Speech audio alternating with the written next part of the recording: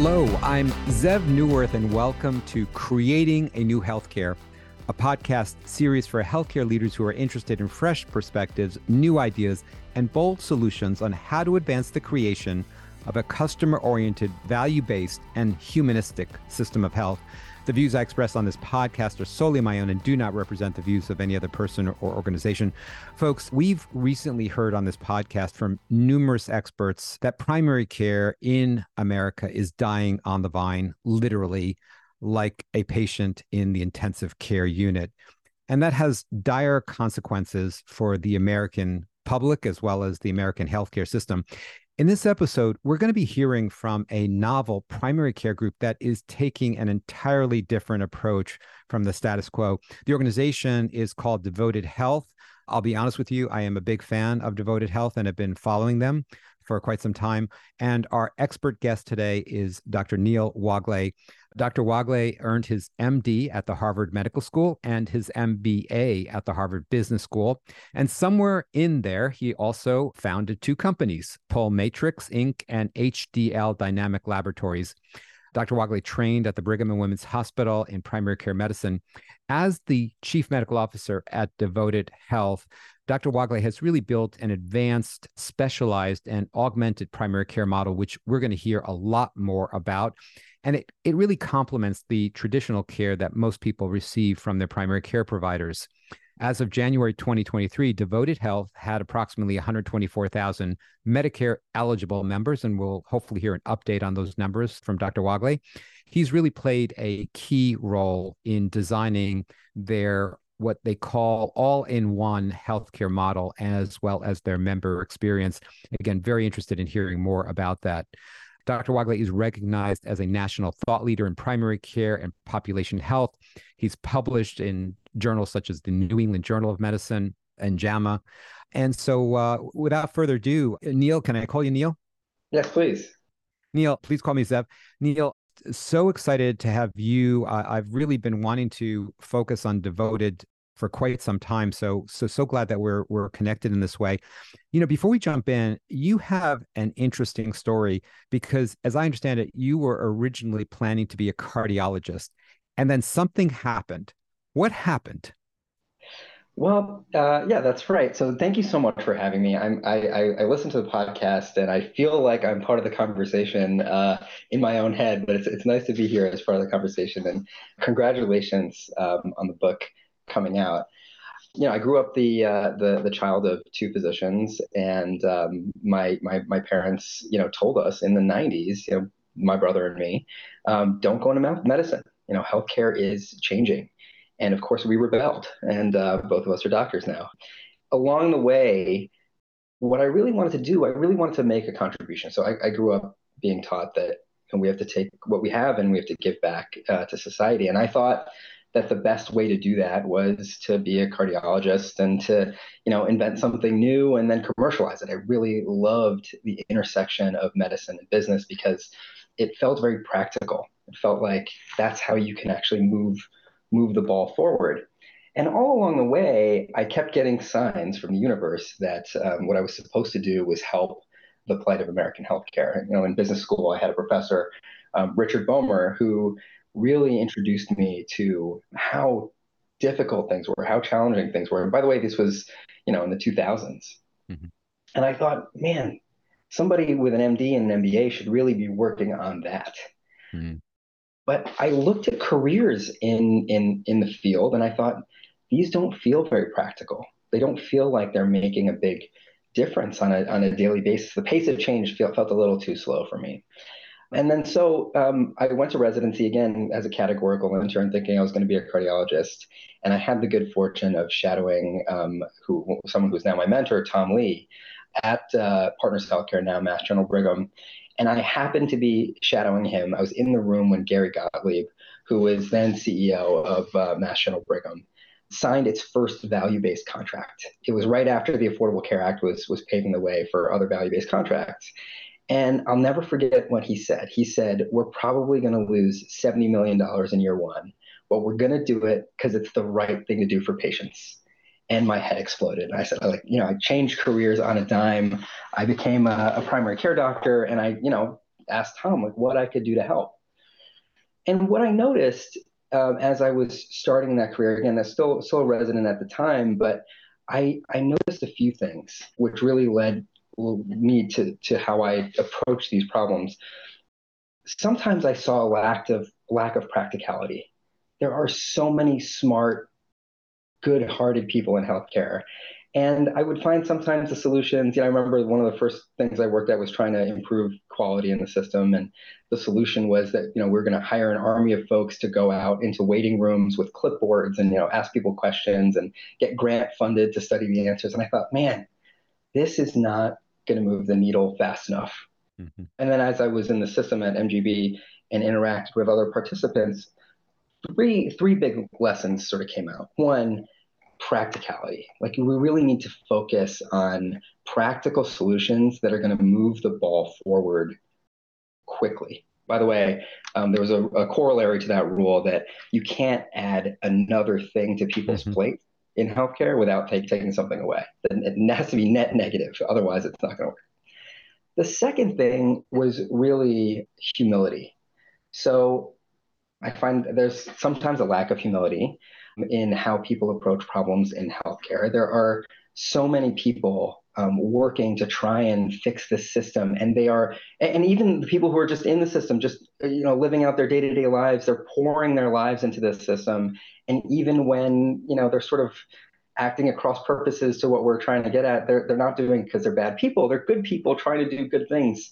And so as we go out there, it doesn't help if you even have a hint of like, hey, you're doing the wrong thing, you're terrible, and we're great, like that attitude doesn't work. There's always something to learn from others, and this work is so hard. It's just worth it to recognize the struggle that we're all facing together. And the third lesson was to approach things from a place of love, and that might sound a little funny. Like it's not common to talk about love when you're talking about healthcare or business, but the people we're talking about in this system are our loved ones. They're our mothers and fathers and our brothers or children, right? Like these are the people we care about. And I'm sure you experience this. I experience this, like loved ones, neighbors, colleagues, they come to me with their issues because the healthcare system isn't able to solve their problems. And so I help navigate. I'm sure you do the same. I'm sure every provider who's listening does the same thing. And it is so painful to see what their experience is like in healthcare and the poor outcomes that are resulting from it. We have come to use something we call the Prime Directive. And the Prime Directive really is the embodiment of this love. It is whenever you're faced with a decision, close your eyes, picture a beloved family member, think of what you would want done for that family member, then open your eyes and do that thing. Some people think that's crazy. But it's not just the right moral framing to the problems we're facing in healthcare. It's actually a great place to start your business because it is essential when people are interacting with your organization for them to trust you in order to get things done. And that Prime Directive, that mandate is what leads to that trust. Oh, that's great. Thank you so much for that. As a young person in healthcare, and I love what you've outlined in terms of sort of that practicality, and couldn't agree more. In fact, I was just talking to a quality officer in the last month, and we were talking about a new set of metrics in one of our contracts. And I said, how are we going to carry that out? And they said, we're just going to ask the doctors to add 1 or 2 or 3 more metrics to their plate. And I turned to that person and I said, have you ever spent any time in a doctor's office and watched what they do every day? And it already is beyond the capacity. It's not doable now, and you're just adding more to it. I said, there's got to be a different way. So I completely love that, your sort of sense of humility and appreciation for the work and how hard it is and how well-meaning people are and how hard they try and bend over backwards around a system. And I love your approach of that love. Just to build on this, and we'll definitely I want to get to ask you about devoted health and introduce us to that.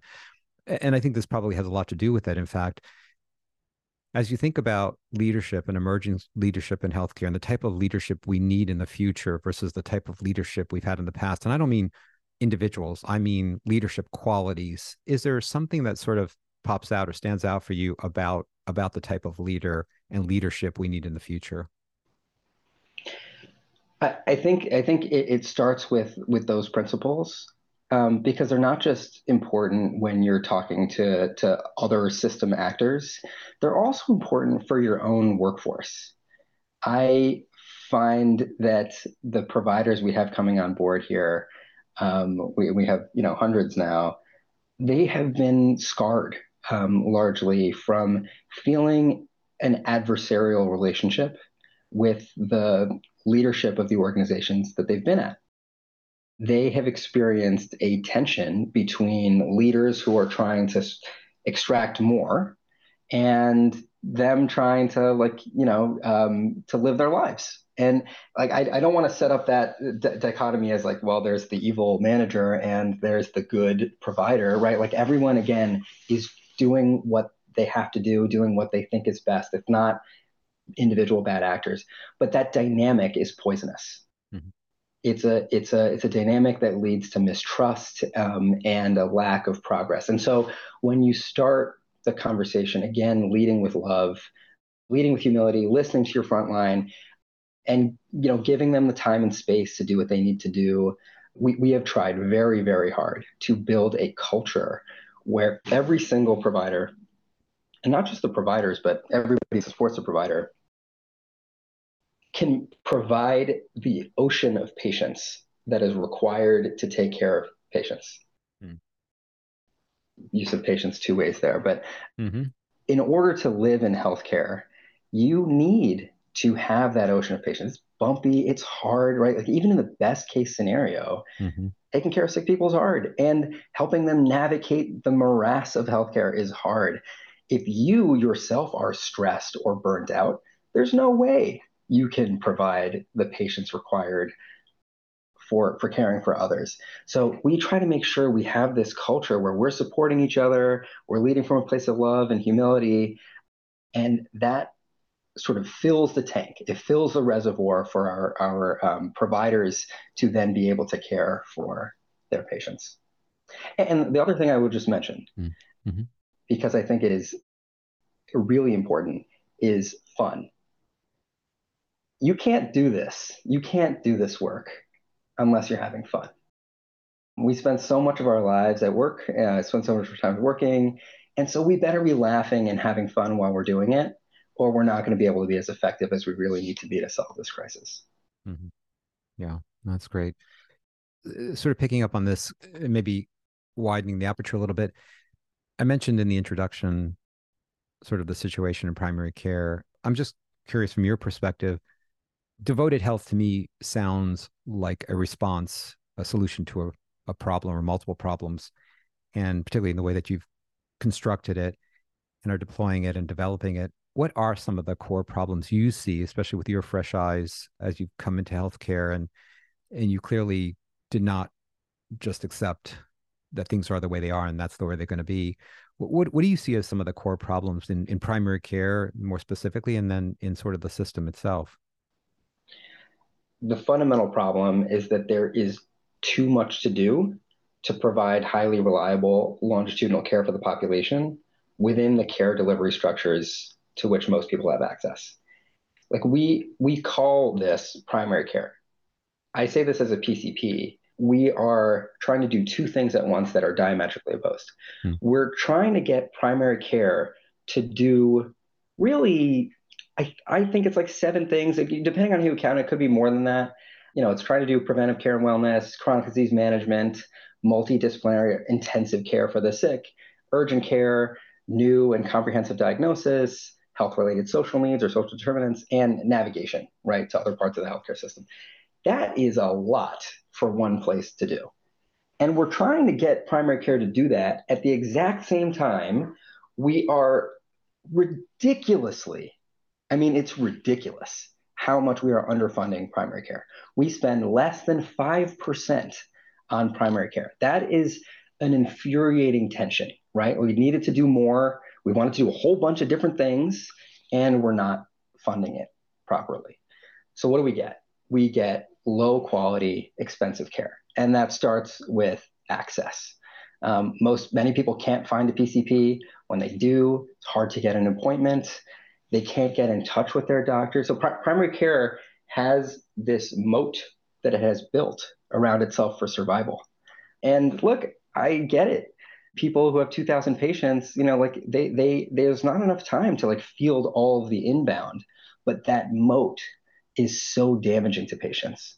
As a PCP myself, and I worked in a great system that provided a lot of resources. But even in my system, even though I was a part-time PCP with 250 patients, this moat, every time I saw every single clinic day, some patient or another would say, I tried to get in touch with you and I couldn't.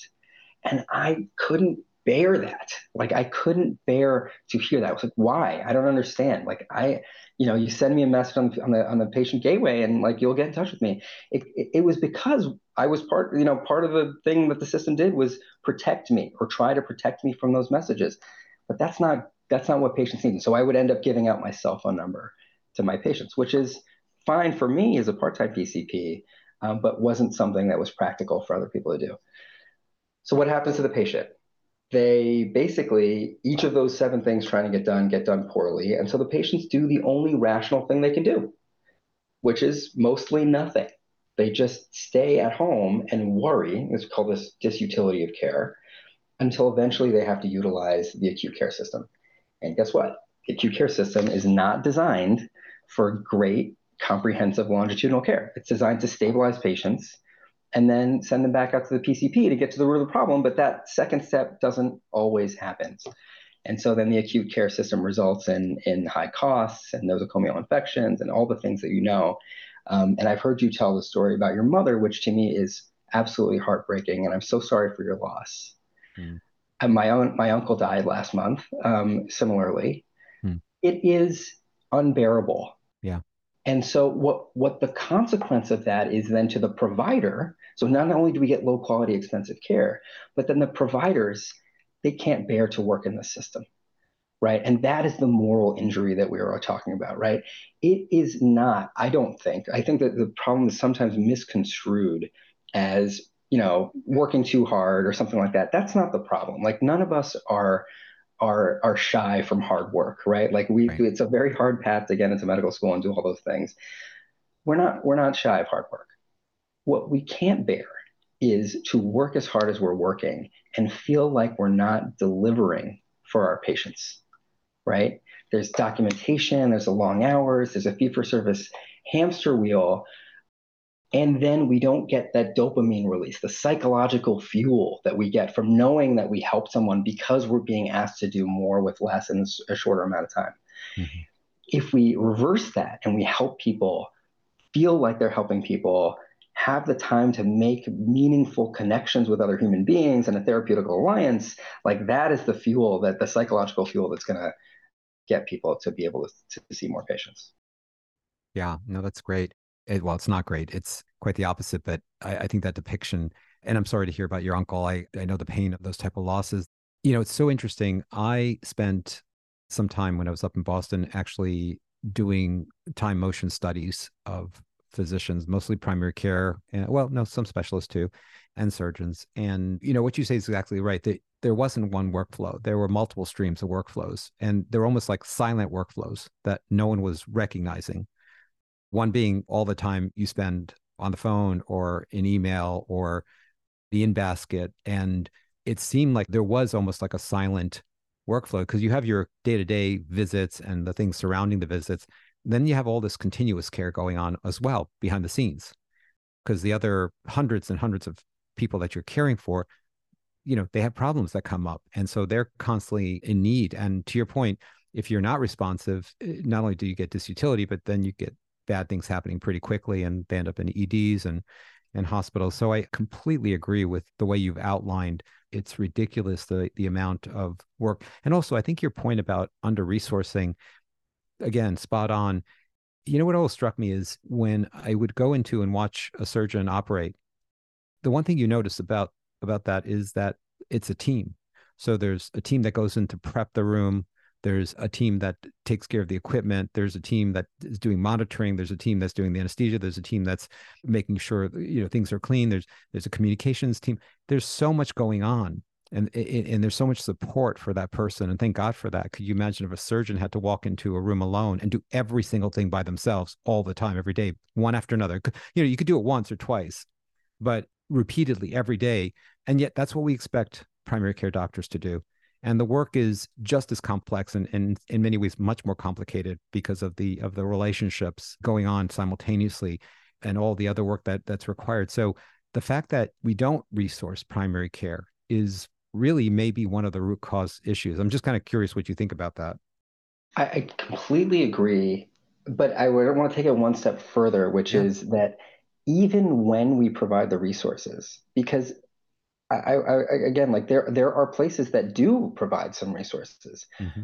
It's very difficult to actually put those resources into the flow of somebody's work so that it actually saves time rather than cost time. I've seen this so many times, again, in my previous work and my work here, that like so there's some clinics, who say, like, look, we really need to do something about whatever, right? Diabetes, hypertension, like social determinants, right? And so mental health, right? These resources are appearing. There are a lot of companies that are providing these resources, and health systems are starting to incorporate them. But when you're in a session and you're talking to a patient and you say, okay, the time has come to use this resource that I know exists.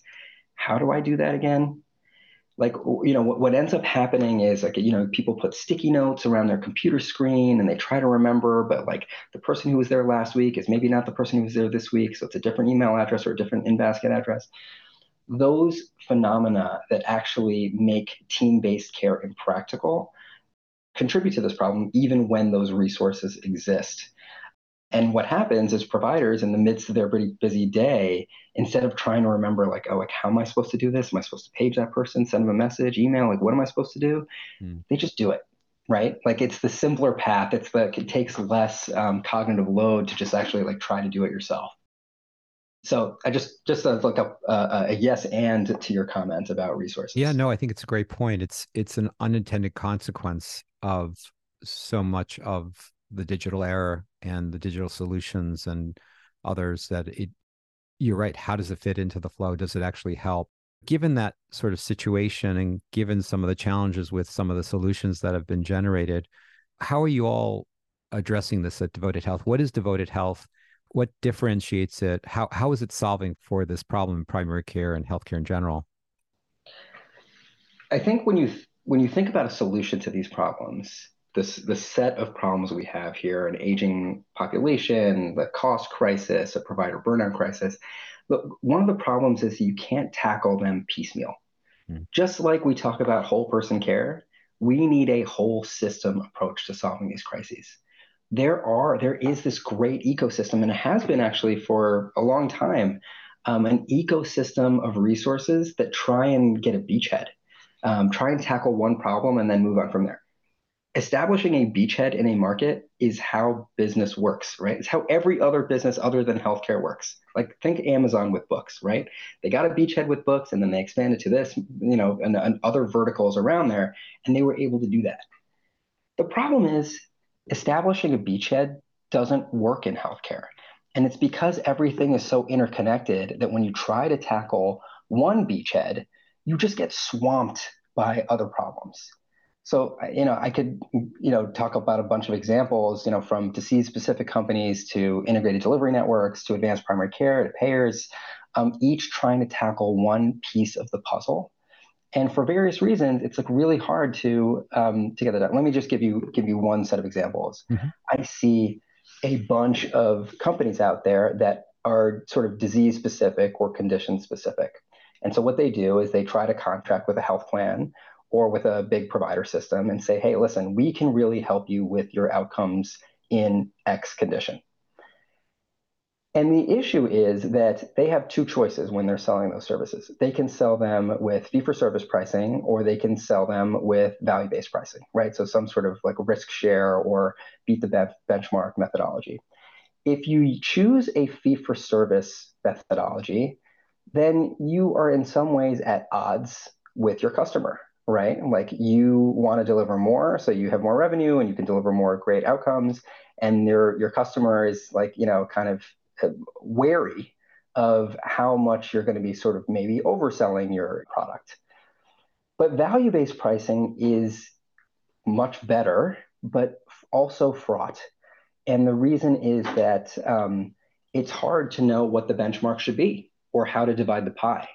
It's almost impossible when you have these disease-specific companies to attribute the benefit that they're providing to the services that they're offering, right? So they're doing some good work, and hopefully they're keeping people out of the hospital or something like that.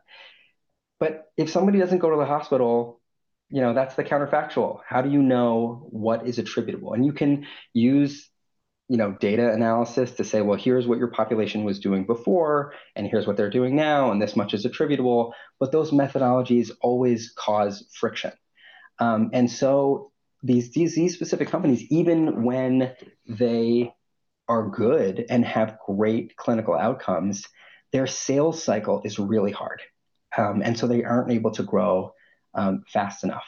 That is one set of problems they have. The other set of problems that you see with companies like this is that their population penetration is low. So they're calling up patients often that they are neither the PCP necessarily, nor are they another familiar actor to patients. And so even if the clinical outcome is really good, their population penetration is low. And so the population impact is sometimes low. What I just outlined for disease-specific companies, there's a similar sort of complementary set of problems for every actor in the system today. And that's what we realized when we were starting this company.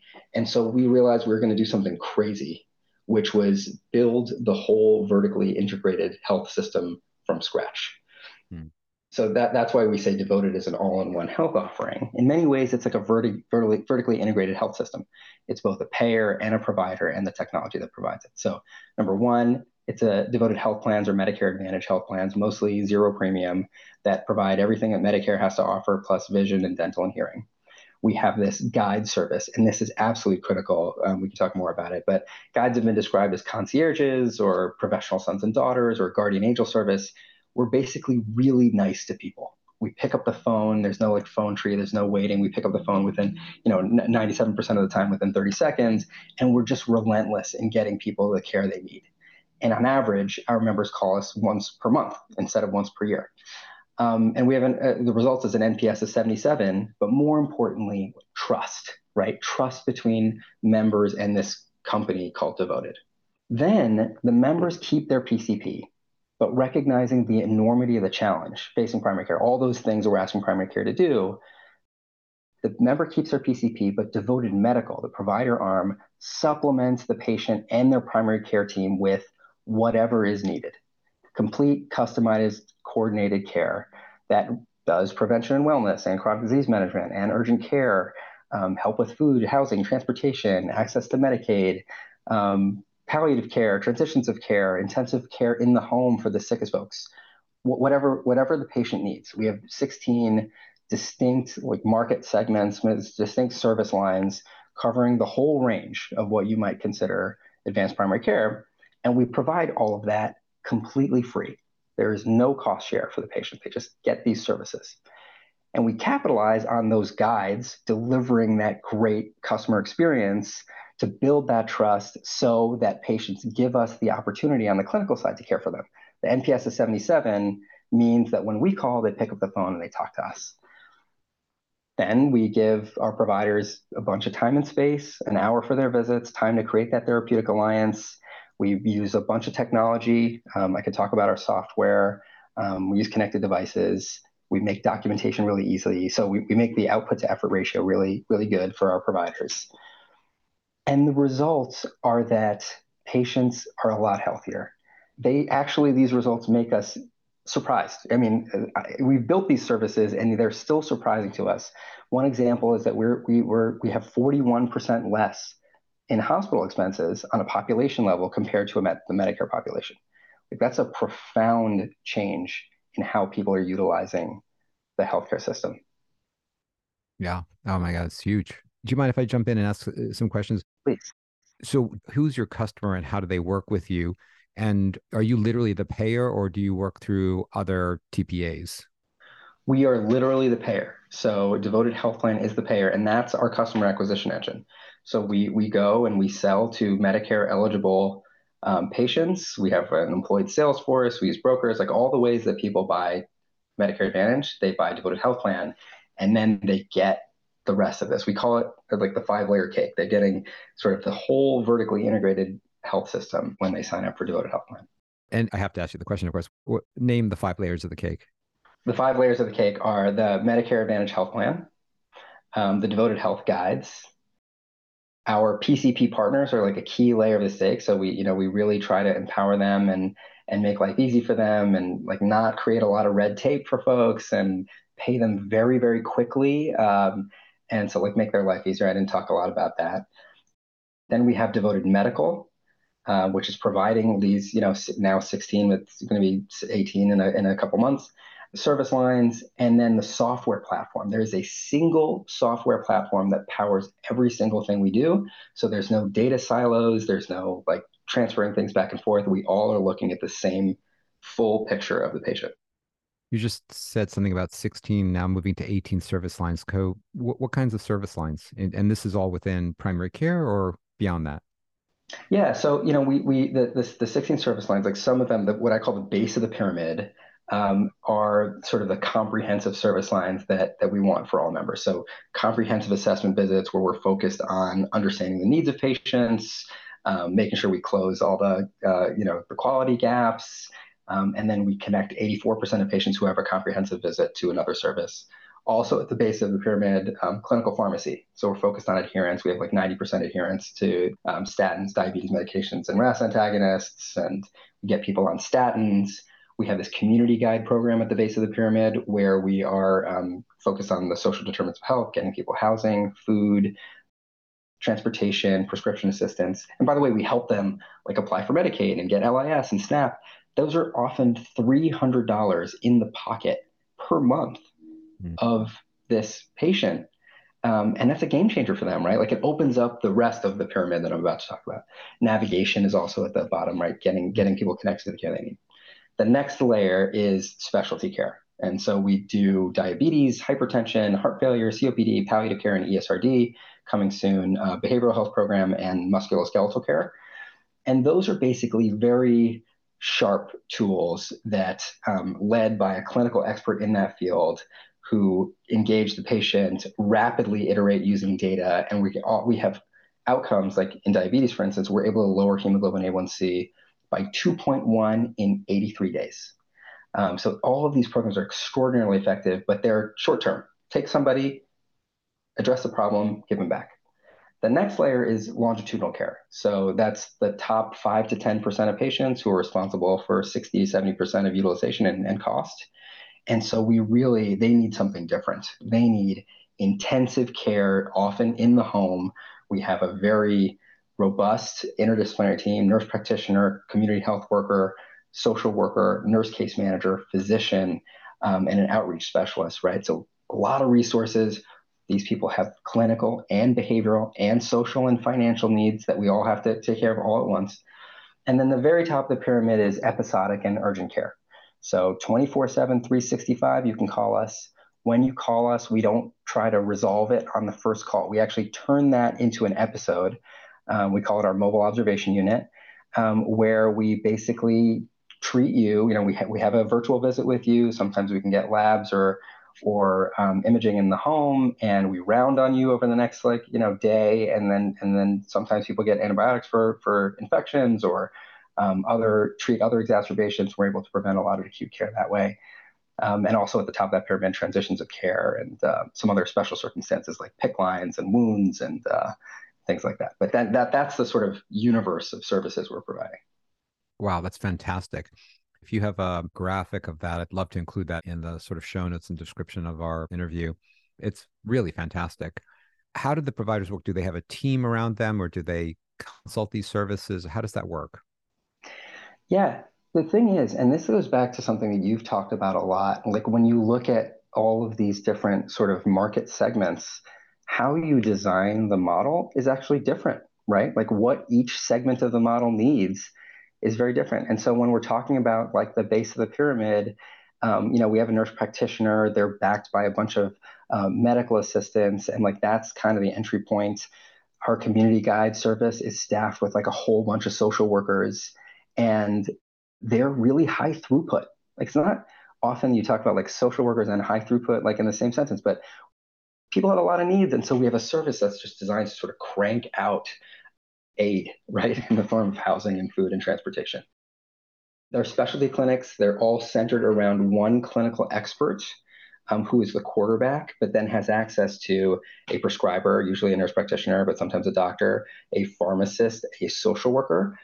And one of the things we do that's really, really valuable is we make tasking very, very easy. So because we're all using the same software platform, it's like one button. The situations that come up where people need additional help, like, the 10, 15, 20 circumstances are really the basis of a lot of what we do, capture the 80% of what we do. And so we can make it like very easy for somebody in the course of their visit to sort of tag in one of their teammates. And often by the end of the visit, that problem has been solved. So yeah, it requires a team. You can't have these providers trying to do it all by themselves. And so let's say if I had a specialty problem like COPD, would I go see that COPD expert with their team, or how would that protocol be manifested? Yeah. So for example, by the way, I'm not sure I made this point strong enough. Almost Yeah. all of these services are virtual. So they're mostly virtual, but we do have some in-home component for most of them. But so for example, COPD, Mm-hmm. we would know that you were the right patient for the COPD program one of a couple of ways. Either we interacted with you in that care on demand urgent care program, you called in because you were having trouble breathing, or maybe we saw you in a comprehensive visit and we said, "Whoa, you're having a lot of trouble with your COPD," or we have data, right? Like tons of data out there looking at people's utilization patterns. So either you'd be sort of warmly transferred and referred in from an existing experience, or we might proactively reach out to you. When you start with us, you start with one of our nurses who's going to do an intake with you, an hour long, figure out. By the way, when we do these intakes with people, we always start with something that we call patient priorities of care. Patient priorities of care is a flip of the script. And we find that it's really valuable in this population because there is so much learned helplessness out there, and we can talk more about that, that people assume that you are going to fail to help them out of the gate. And so we start with patient priorities of care to say, what do you want? Like, what are your values? There's a structured conversation about what are your values and what is the one thing that if you could make better, you would. By the way, they never say like lower my hemoglobin A1C or systolic blood pressure. They always say, I'm feeling tired. I can't work anymore. I used to work as a crossing guard. I can't do that. At least half the time it has to do with their family. My spouse has dementia and I really need to support them. My grandchild, I haven't seen them in years because, my knee hurts too much, and to get the knee surgery, I have to lose weight, but I can't lose weight because I'm depressed. Like there's a series of things. And so we focus all of our care on that one goal. Oftentimes, so in the example of COPD, people are having trouble breathing. We're saying like, look, here's where your score is on your COPD assessment test, like reflects like how difficult you're having breathing. Mm-hmm. And if we get some of these medications in place, we can sort of help you breathe better and be able to go and see your grandchild more easily. So that sort of helps us hook them in, and then we work iteratively with them, right? We'll get them a spirometer. This works with the benefits of the health plan. We send them a free spirometer, and then we might send them to a pharmacist to help optimize their medications. But it all starts with that sort of nurse quarterback. Oh, wow. Really, really fascinating. And as you were saying, most of these visits are actually virtual. So Mm-hmm. it's not the patient's going to see. Okay. And that does make, I guess it facilitates seeing different providers. You've mentioned the technology. So when you say that, I think most of us are thinking of traditional electronic medical record systems, since that's the technology we're most familiar with. What's your technology like? How's it different? I'm hearing in your voice, or maybe I'm just projecting, but like whenever somebody says that technology is key to what they're doing, I have to say, having Mm, seen a number of companies sort of tell me why their technology is the panacea, mm, I approach it from a place of skepticism. mm, I'm like, well, mm, that sounds nice, but it's not really going to help. The way our whole technology platform is designed mm, is to attempt to empower our humans. mm, It's a human facilitation based technology. And the way we do that is we have a saying we call people, problem, process. It's very much on its head from what you would expect. Hmm. We basically take a clinical problem and we find somebody who is exceptional at handling that problem. Usually someone sort of overmatched for the problem, right? Like we have one of the best, palliative care physicians in the country, right? Like who started out just seeing the patients by the ones, helping them with those conversations. And then what we do is we take our product and engineering folks and data scientists, and we have them watch what's going on. How is that provider actually providing their care? And what they're able to do as they're watching is to say, oh, that thing that just took you 10 minutes, I can help you do that in 30 seconds. Oh, that thing that you just did, I can actually do that for you, right? And so their system has evolved in such a way where it's designed to basically make humans able to do their work faster and easier and more reliably, because we know like actually that process control is something that's really important in healthcare. So the format that takes is this one platform that takes care of, members from the time they're considering enrolling to through enrollment, their HRAs, their data for Medicare claims, pharmacy claims, lab data, medications, documents, and we use optical character recognition on all those documents, or if they're CCDAs, we parse all that data, and it all goes into the same place, and we make it highly visible and usable. So we use this Facebook style timeline, so you can see everything that has happened with a patient in reverse chronological order. You can sort and filter that. If you see a hospitalization, you can zoom into that and say, well, what happened on day 3? I want to see the neurologist consult note so I understand how to take the next step.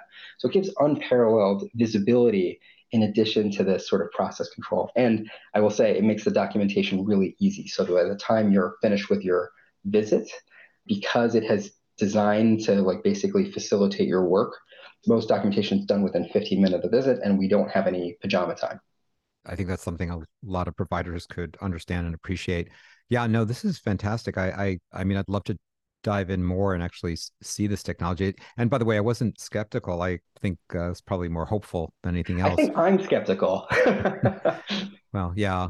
And I'll tell you why I'm not skeptical, because I actually do think that moving forward in the future, I think we've, and I did write about this in my book, so I've been thinking about this. I think in the past 30, 40 years, technology has, like you say, made it in many ways more difficult. It hasn't delivered on the promise, at least in healthcare.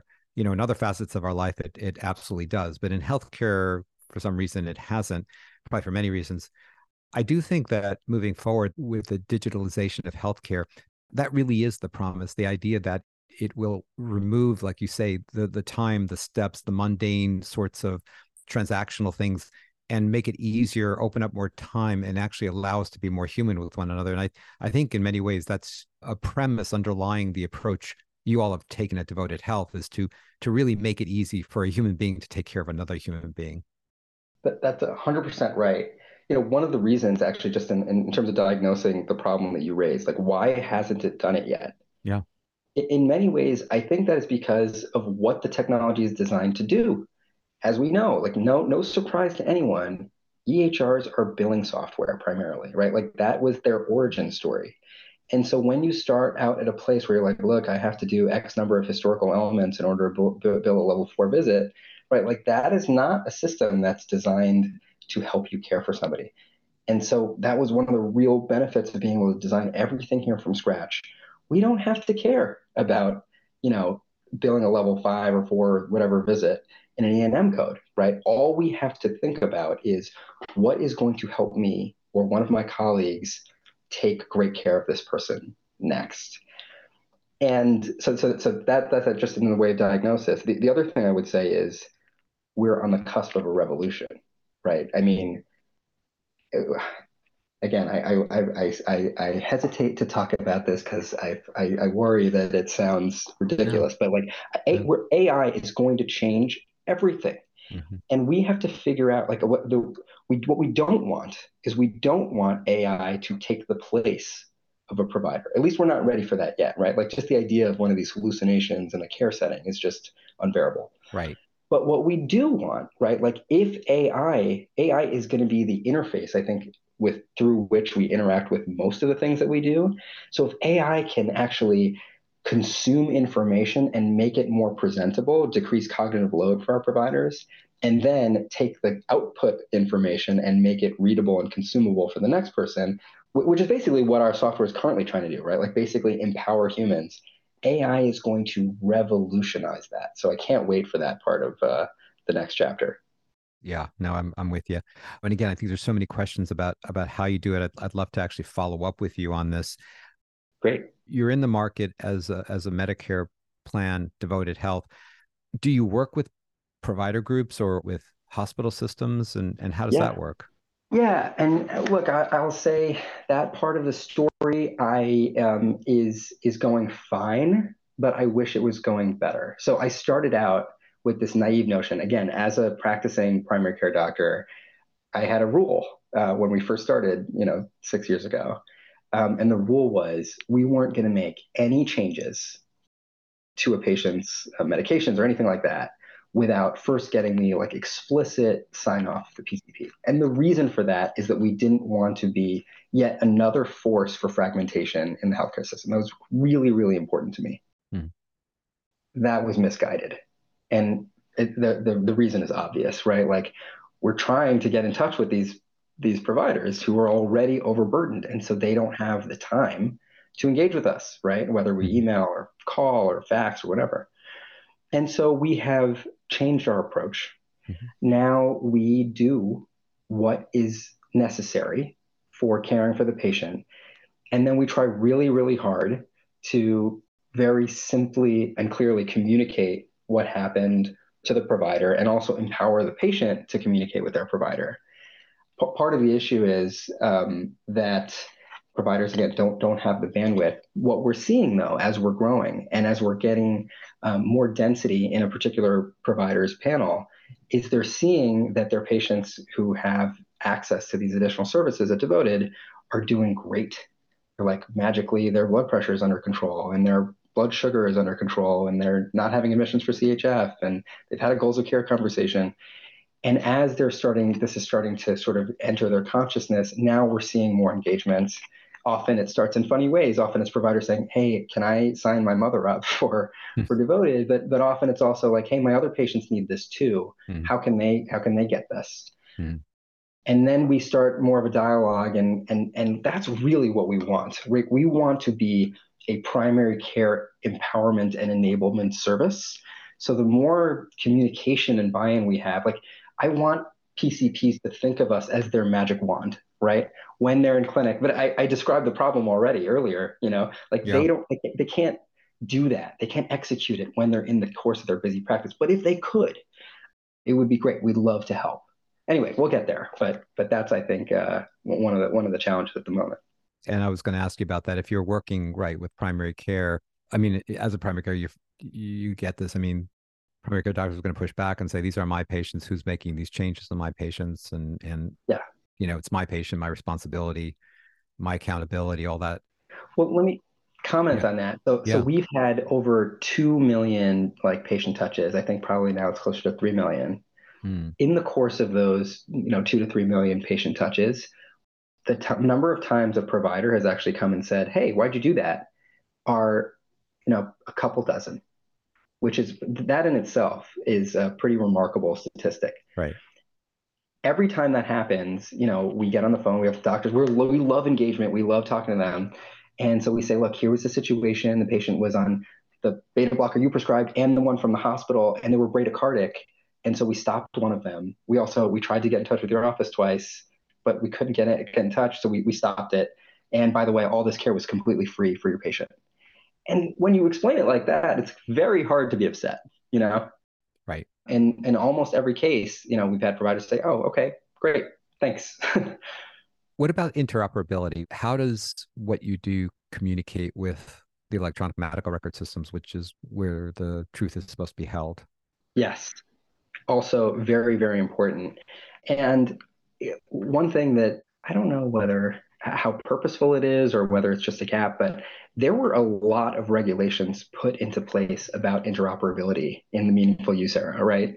And I have been saddened to see that, like, well, still seems to be a lot of information blocking.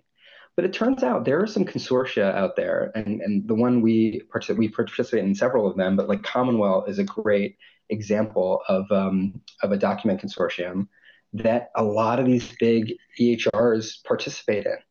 And so we are able to both get documents from there and put documents back in there. And we do every single time we touch a patient, we put it into Commonwealth, and we also, fax the note to the provider. And it's crazy that we still use fax machines, but we do that. The issue is that actually every instance of one of these EHRs has to say, I want to get that information. So it's there in this repository. And Epic, for example, like participates in Commonwealth. Every Epic document is in there. But every individual installation of Epic has to actually proactively ask to get those records into their system, which doesn't always happen. Yeah. If you put something in there, does the PCP have to go looking for it, or does it automatically get shuttled if it's built into the instance of Epic?